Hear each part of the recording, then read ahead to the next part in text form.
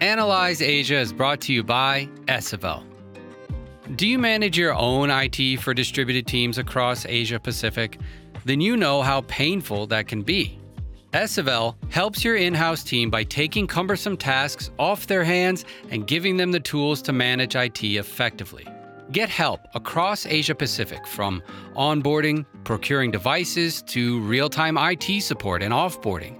With our state-of-the-art platform, gain full control of all your IT infrastructure in one place.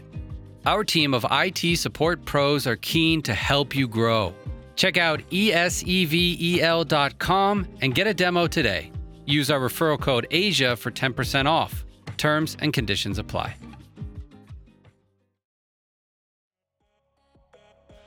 Because of the pandemic, we all became patients. We all became aware of diagnostic tools, therapeutic interventions. The level of awareness that exists now around this specific topic is very high, but it also translates into us being more aware about why it's important to be preventative. The mask is preventative.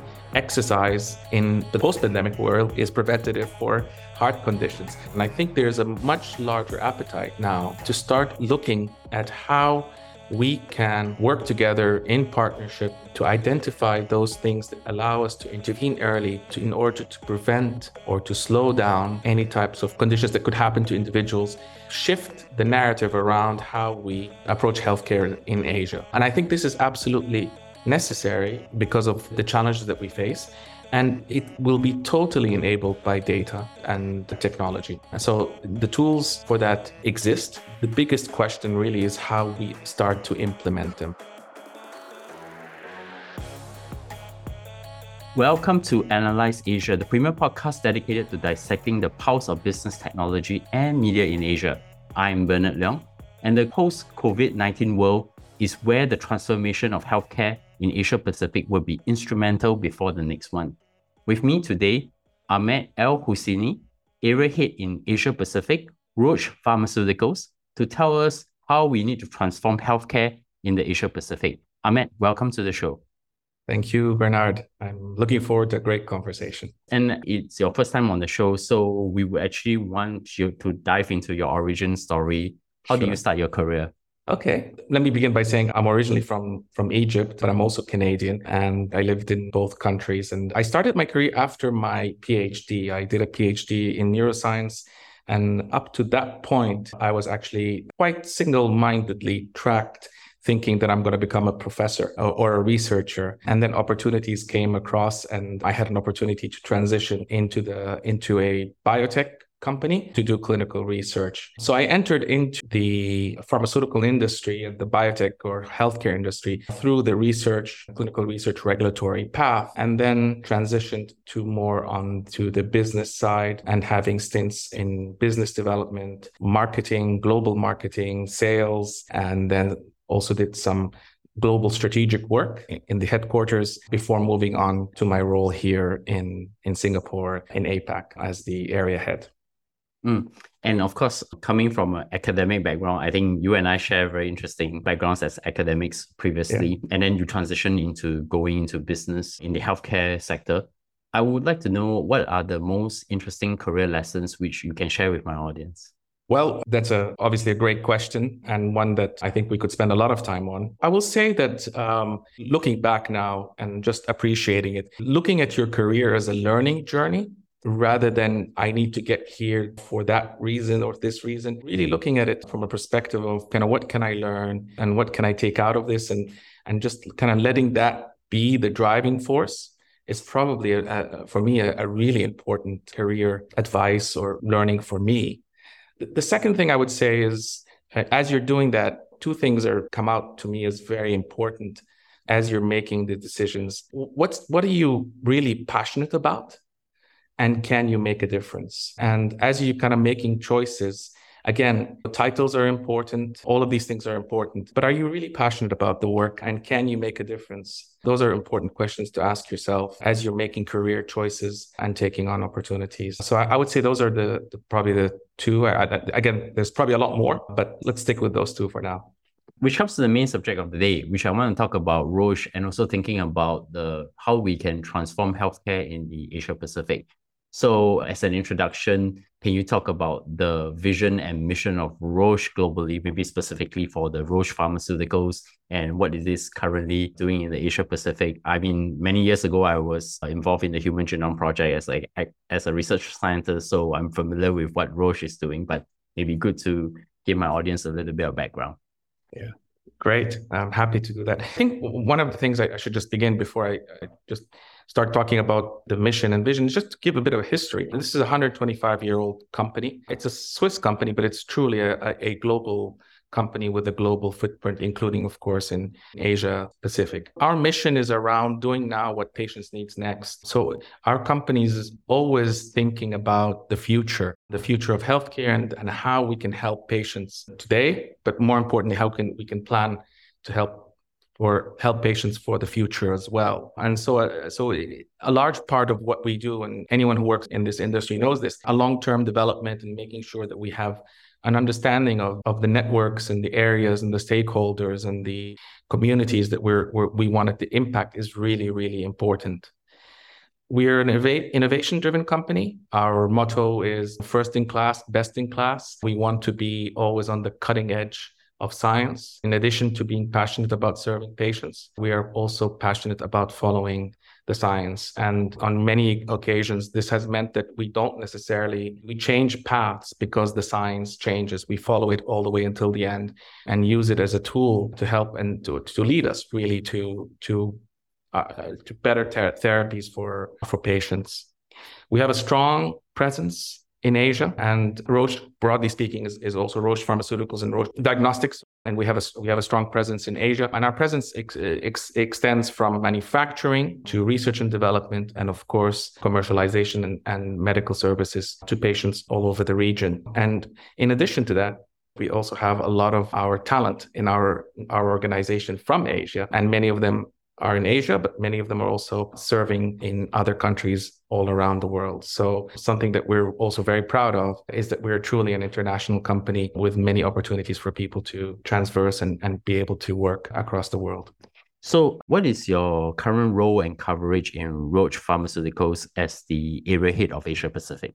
So my current role is the Asia Pacific region, and a large part of my role is to really work with the different ecosystems and work with our people in those environments to help enable access to our therapies to as many patients as possible. And we do this through many different means, whether it's in terms of education, in terms of awareness programs, in terms of working with governments, in terms of partnerships. The intent really is to we feel we have incredibly life-saving products in many cases, but they're not saving lives if patients can't access them. So a large part of what we do is going to work with whoever's interested, whoever are the key stakeholders, to be able to enable that. And then once that happens, also managing and maintaining the care of patients on those therapies. We look at this as more of a solution for patients than specific products, because we really like to look at the entire patient journey and see how we can help patients at almost every single stage in terms of that journey in order to enable them to get the best possible outcome. So I think if we look back, we went through the global COVID-19 pandemic for the past 2.5 years, and now we're in a post-pandemic world. I think the way I want to move our conversation forward is just to understand what were the key challenges for the healthcare industry during that period when the pandemic started till now. Yeah, the pandemic obviously had a devastating effect. I don't think I need to tell anyone that. And it had a devastating effect on healthcare systems around the world. It was also a wake-up call for healthcare systems with the huge gaps that exist and the inefficiencies that exist in our healthcare systems. COVID obviously put intense pressure on many of our services, and we saw that impact around Asia, we saw it around the world, and certainly whether it's resources or people, it was a very intense period, and one where I think we quickly realized the limitations of the care pathways that we have. I should also say that in addition to the impact it had on patients with COVID, it had also broader impact on the healthcare system as a whole. And this really impacted almost every care pathway that exists. So whether you're a diabetic or a cancer patient, these care pathways were completely disrupted as a result of COVID, creating huge backlogs of patients, many missed diagnoses, under treatments, or interrupted therapies. So it had obviously a very devastating impact and really unfortunate for many people.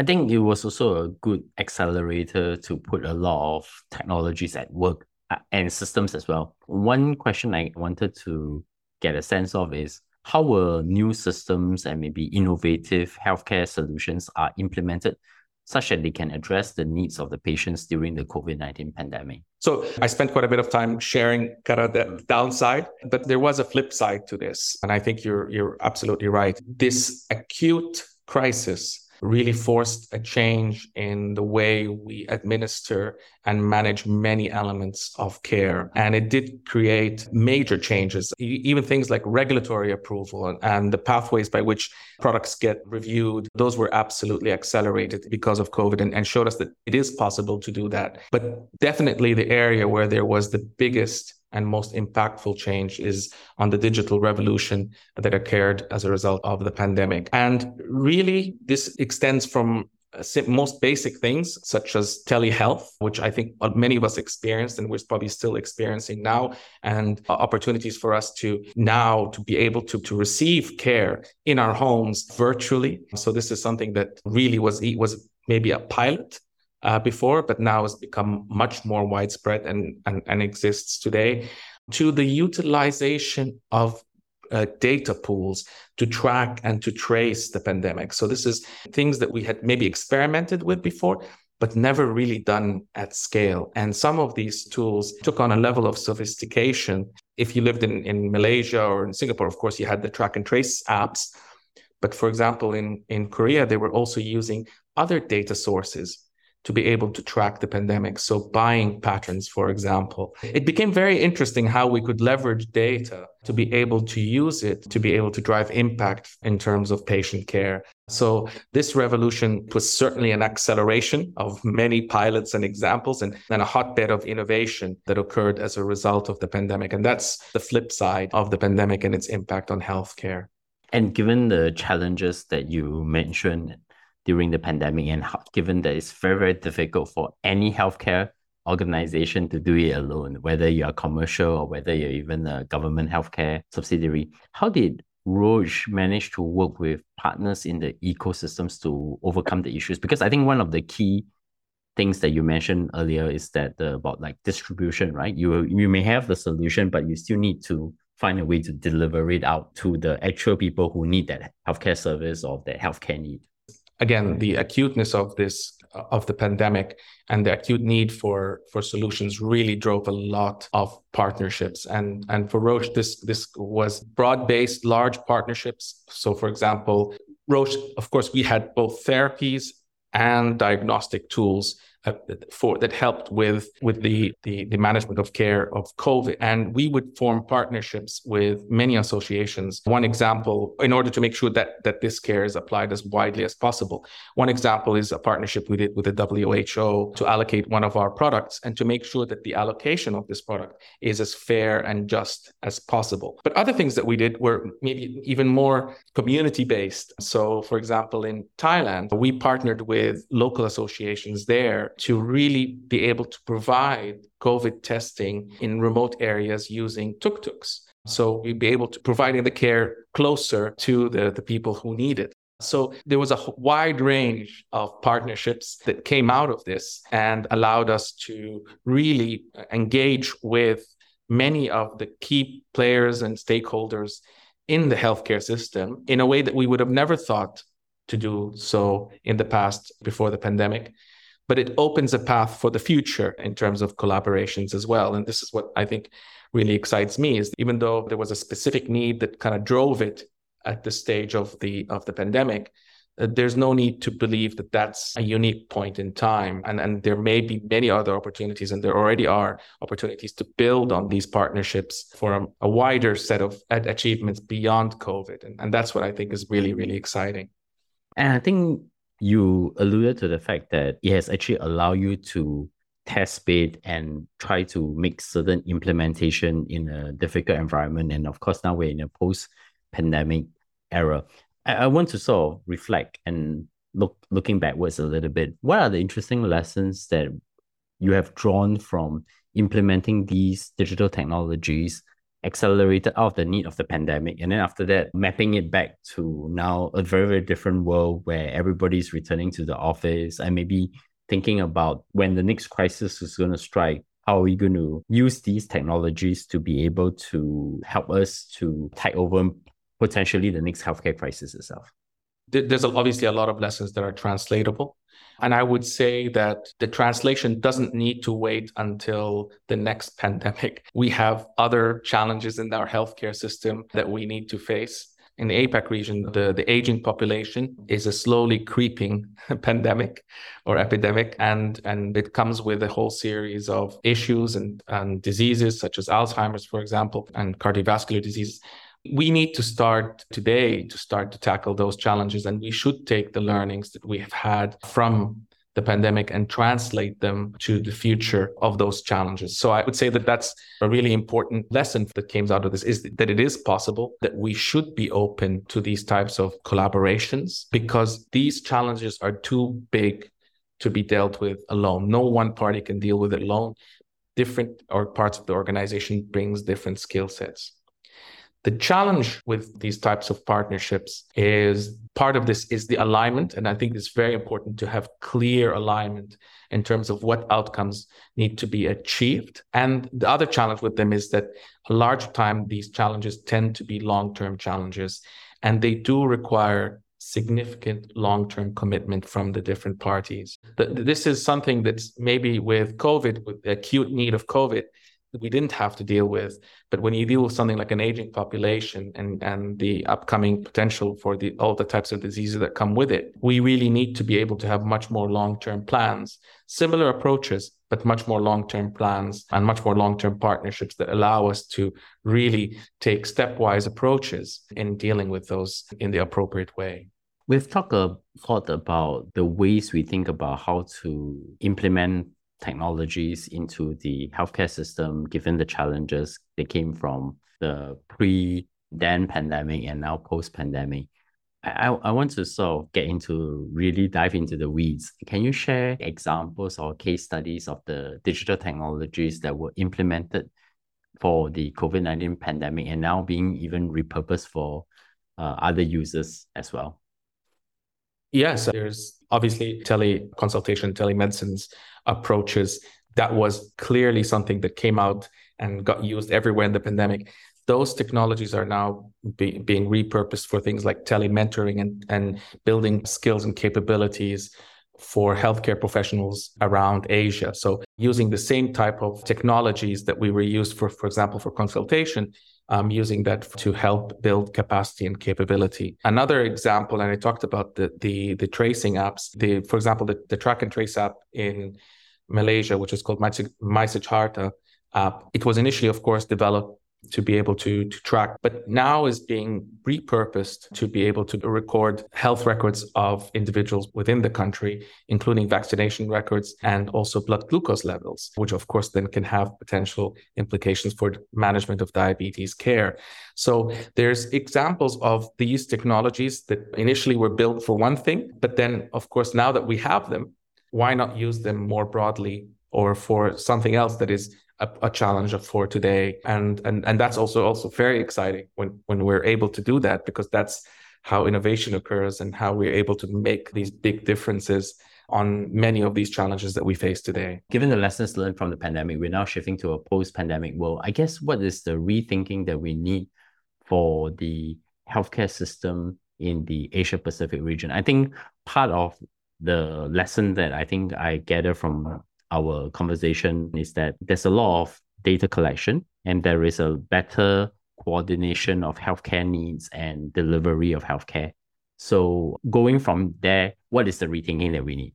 One of the things that's come out of the pandemic is having to really re-examine the future of healthcare within Asia Pacific, and particularly with the lens of how we can today install the right components that allow us to lead into a personalized healthcare future, and one that allows us to approach preventative care. Because of the pandemic, we all became patients. We all became aware of diagnostic tools, therapeutic interventions. The level of awareness that exists now around this specific topic is very high, but it's also translatable. And it also translates into us being more aware about why it's important to be preventative. The mask is preventative.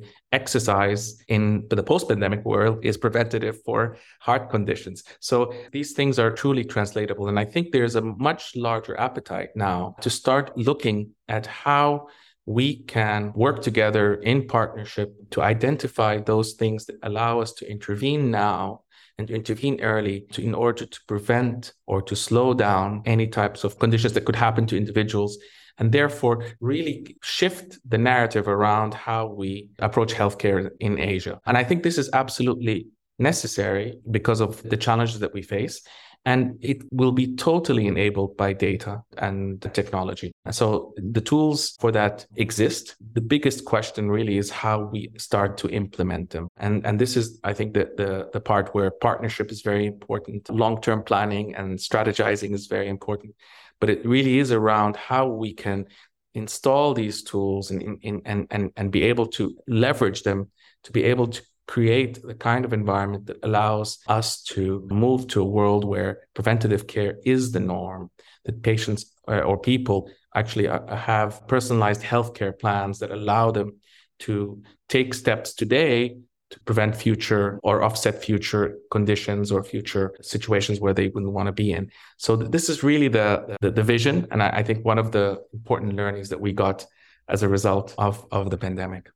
I want to double click a little bit here. Can you define how data and personalized healthcare can be enabled for the Asia Pacific region to enable the better delivery of the healthcare service itself to the patients? When we talk about personalized healthcare, we're really talking about this idea that we approach each individual based on their characteristics, whether it's genomic or gender, age, all these things. And we take all of those things into consideration in the administration of their therapies or their treatments or any elements of their healthcare management. And the idea here is that you really are very strategic in terms of your approaches so that basically you apply the care that's absolutely needed and the right one at the right time for the individual. Why that's great? It allows you, of course, to get the highest chance of success. And it also prevents you from getting misdiagnosed or mistreated. So in the past, if you or I were to get sick, we even today, if we go sick, most likely we'd be given a regimen that is identical. You take a pill in the morning, you take a pill in the evening, you take it for the 7 days. In the future, based on your genetic profile, based on your background, your healthcare, you would get something different based on that than I would. And it'd be personalized and give me the highest chance of success. Now, why this is really exciting, of course, it helps with definitely driving better patient outcomes. It reduces waste. But the part that's really exciting is that it can be done at scale through data. And this is where it becomes really interesting, is that if we're able to aggregate all of this data and use it strategically, we would be able to administer this type of care in a way that would allow us to have much more efficient and effective healthcare system at a lower cost, which I think is very important for everyone involved. So I think this is definitely a path that we can take that will allow us to overcome some of the challenges I talked earlier about in Asia. It's a path that will allow us to really overcome these challenges and be very strategic about it. And it's an incredibly powerful concept. Its implementation is really the challenge. Then how do we measure the effectiveness of personalized healthcare then? Personalized healthcare brings together medical science, digital technology, and data science. And it really, as I said earlier, puts the patient at the center and enables the treatment and the care to be tailored to the individual and create unprecedented opportunities for patients. As we shift from these kind of one-size-fits-all approaches to really providing the best possible care for each individual patients, we would be able to measure that by seeing improved both the quantity and the quality of the life of the patients. we reduce the impact of disability and ill health on individuals and their families.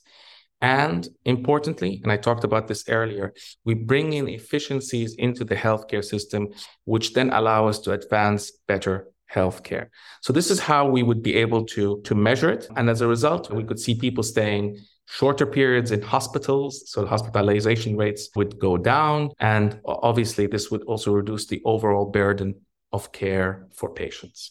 I only have one final question. What does great look like for Roche Pharmaceuticals in Asia Pacific for the next few years?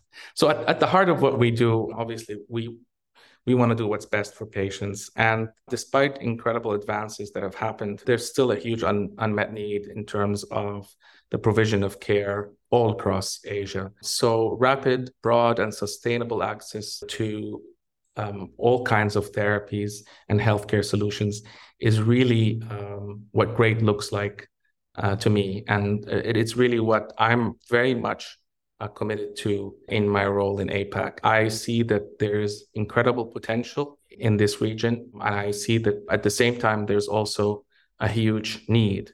And I think it's all our role to do what we can to make that difference. So if you're asking me, that's what I would love to see. And Ahmed, many thanks for coming on the show. And I would thank you and the many other healthcare providers, whether it's governmental, commercial, who have actually been contributing towards all of our well-being during this COVID-19 pandemic and moving beyond. And look forward to speak to you again in the future relating to how healthcare is going to be transformed in the Asia Pacific. But in closing, I have two very quick questions to ask. Any recommendations that have inspired you recently? So I'm actually reading a book called In the Dragon's Shadow, which actually is very topical for the region I'm in right now. And it talks about the interplay between China and the Asia Pacific region. So I found that book very insightful and inspiring in some ways and interesting. And it's also helped me put in context some of the things that I see on a daily basis. So I would recommend that to anyone who's moving into the region.